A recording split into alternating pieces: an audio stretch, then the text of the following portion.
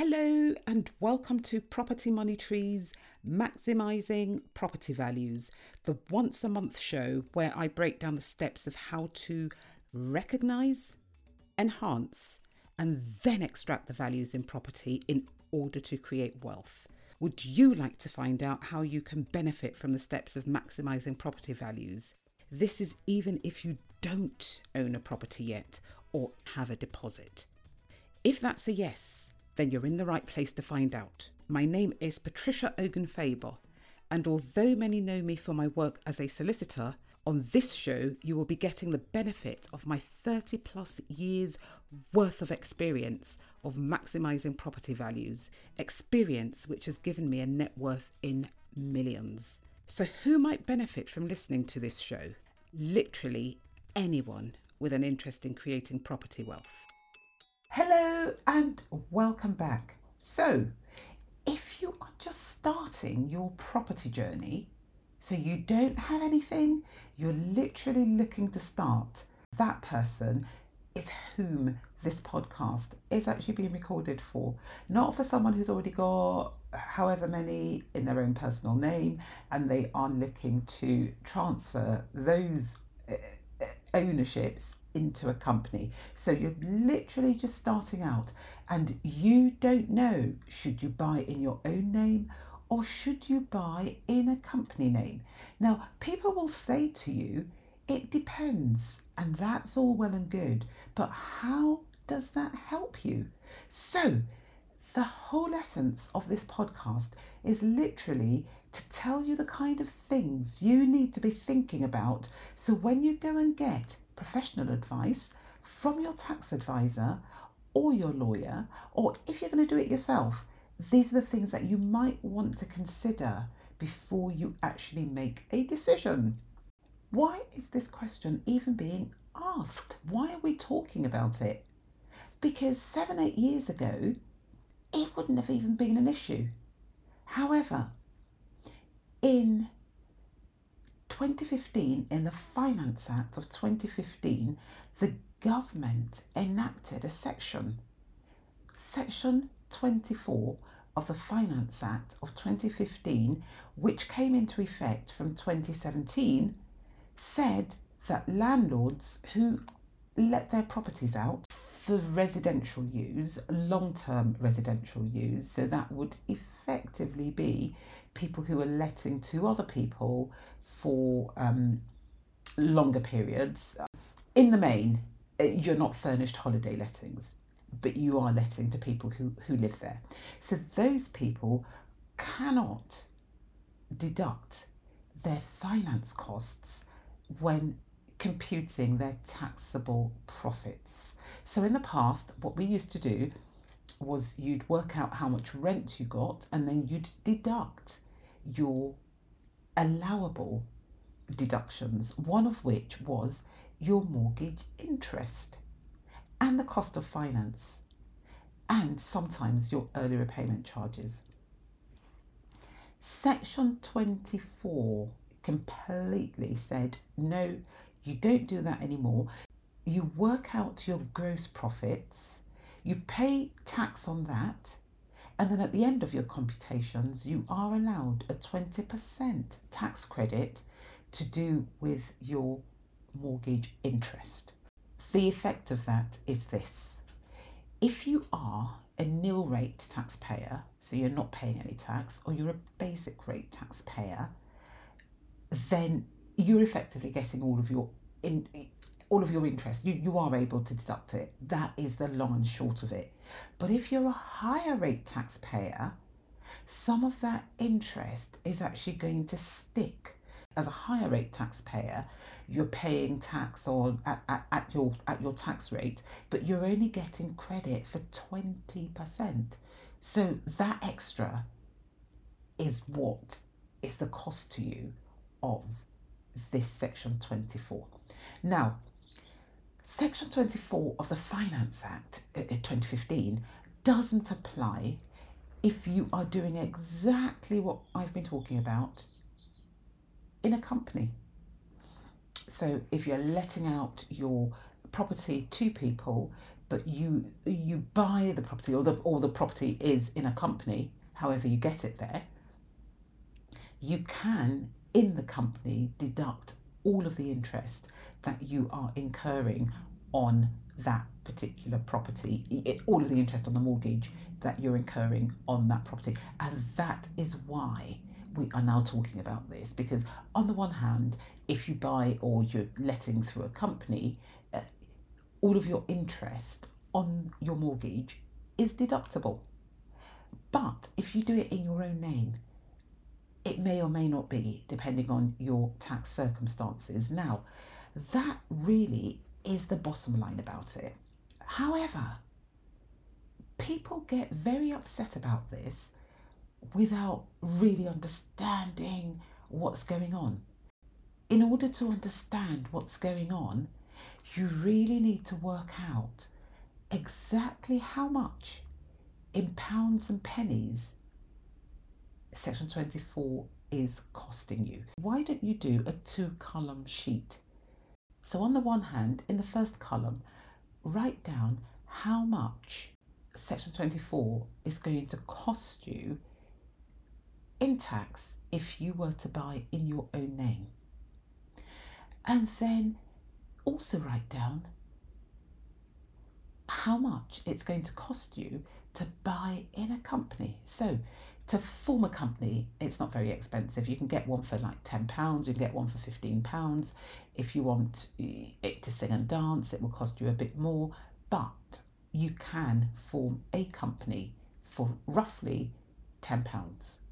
So that's not very much in the scheme of things. And it's a one-off cost. It's not something that you're going to be incurring periodically. However, every year you have to submit a confirmation statement to the Companies House, and that at the moment costs £13. That's an annual cost. It may or may not go up. It's unlikely to go up, but it's £13 at the moment. Again, that's not very much. On the side of costs of running a company, you've also got the costs of rendering the company's tax returns. Now, if you employ an accountant, the accountant roughly is going to cost you £500 a year. So it could be 500 on its own, it could be 500 plus VAT. You will be able to get cheaper, and you will again come across more expensive. But an average amount is about £500 plus VAT. Then you might also decide that you want your company to do some extra things, and then you need to again get professional advice. So again, put the cost of that in the costs section. Now, when you're done with all of that, draw a line and see which route is actually going to cost you more.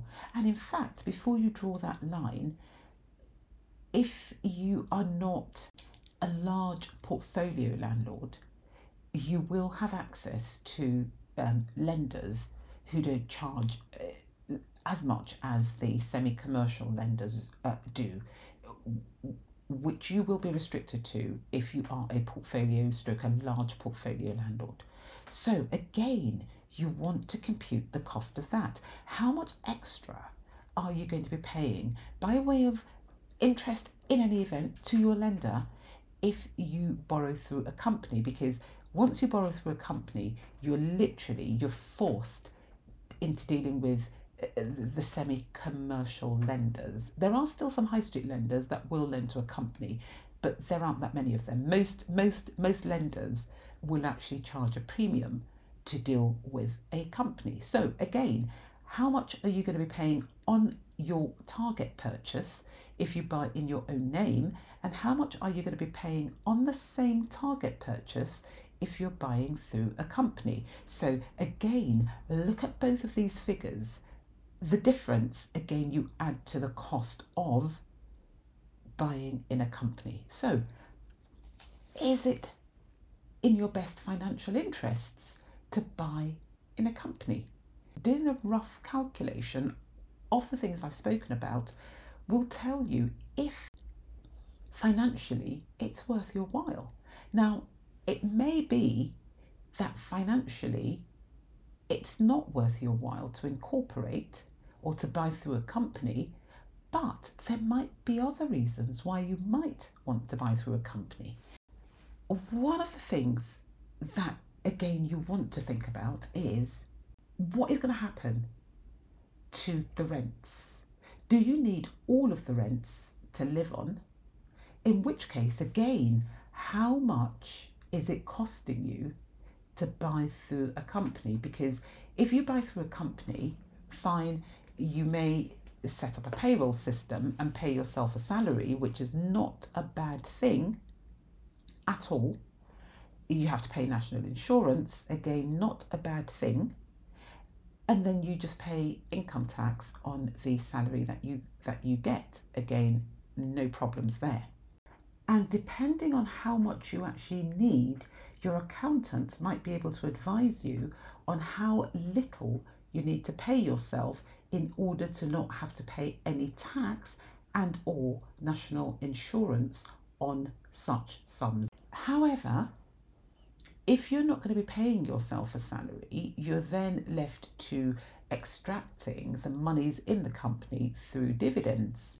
That can be a cost-effective way of getting money into your hands, but all of this you need to go speak to a tax accountant. So I'm not going to go into figures on this. But essentially, if you're a basic rate taxpayer, you just pay 7.5% tax on the dividends that you get over and above £2,000. So whatever your tax bracket, the first £2,000 of dividend that your company pays to you is tax-free. So you can have that. Anything over and above that is taxable, and you must then pay tax. So you can immediately see that things are getting a bit complicated. Can you deal with all of this yourself? That's something you need to ask yourself. Now, it may well be that you can, but what if you can't? And this is why people say it depends. It depends on you, it depends on your circumstances, but in the main, these are the things that you want to be thinking about. So maybe you can get your money out via dividends. So when you buy through a company, you go and create that company, it has no money. I'm not giving tax advice, but a really good way that I have found personally for me is I lend the company the money it needs in order to pay the deposit and do any works on the target property.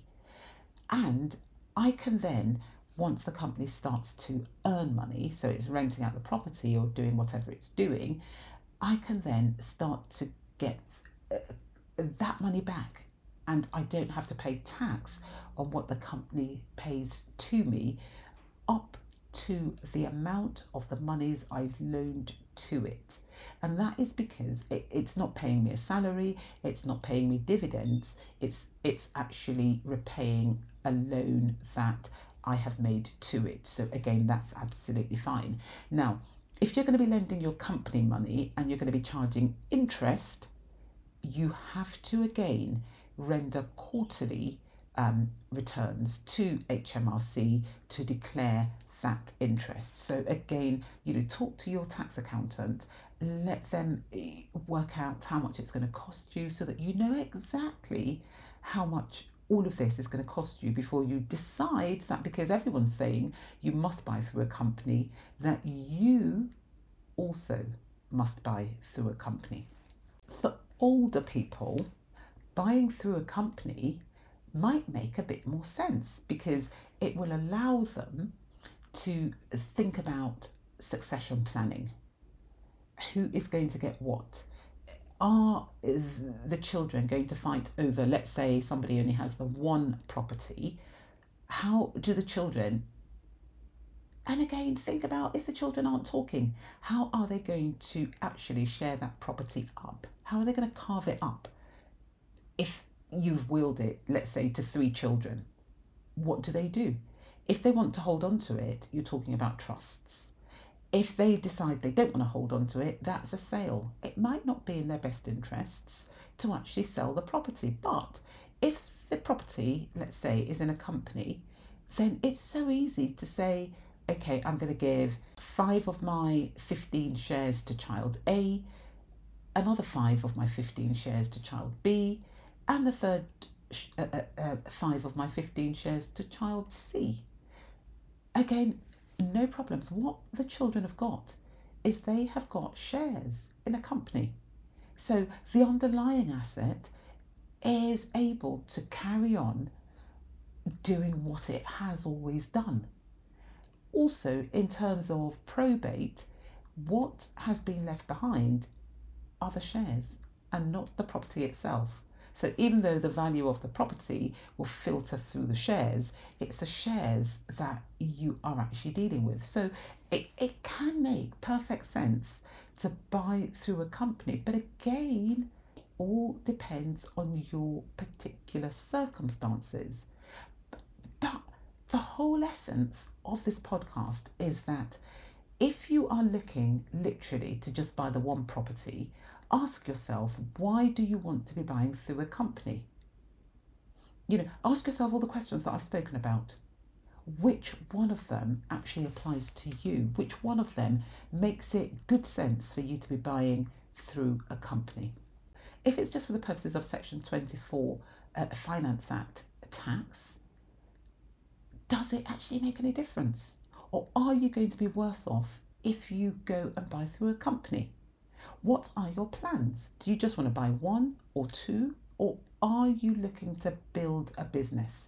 Now, if you're looking to build a business, the good sense out there is saying, yes, you should really and seriously consider incorporation. You should consider buying through a company. However, that might not be your plans. What are your plans? Are you interested in residential or are you interested in commercial? Because if you're interested in commercial, none of this actually applies. You're absolutely fine. So you can buy if you want to in your own name, and you can buy if you want to in a company. Although, again, if you are in commercial, why are you not buying through a company? But again, that will be a question that you and only you can answer. If you are looking at furnished holiday lets, which we call serviced accommodation, then Section 24 doesn't apply. And you can deduct all of your mortgage interest and associated costs against your income, against your rent. So again, you may still want to buy through a company, but Section 24 doesn't apply to you. And lots of people who will say, oh, you must buy through a company, are simply saying so for the sole reason of Section 24. The other thing is this: even if you do your Section 24 calculations and it seems worth it to buy through a company, if the amount that you're going to be saving isn't very much and you're not looking to grow your portfolio, I would say think carefully. And the reason is this: at the moment, companies can deduct all of the interest on the mortgage payments, but who is to say what's going to happen tomorrow? So if you move, in order to save, £10 or £15 or £100 even, I would be saying, ask yourself, is this the right thing for you to do, considering that if things change in the future, you are lumbered with all the costs of running your property business through a company without any a real difference between owning in your own name and owning in a company. So I just really just wanted to just highlight just some of those few points, because ask that question anywhere and people will always in the main say it depends, and it truly does. But what does it depend on? I'm hoping really that I've highlighted some of the things the answer will depend on.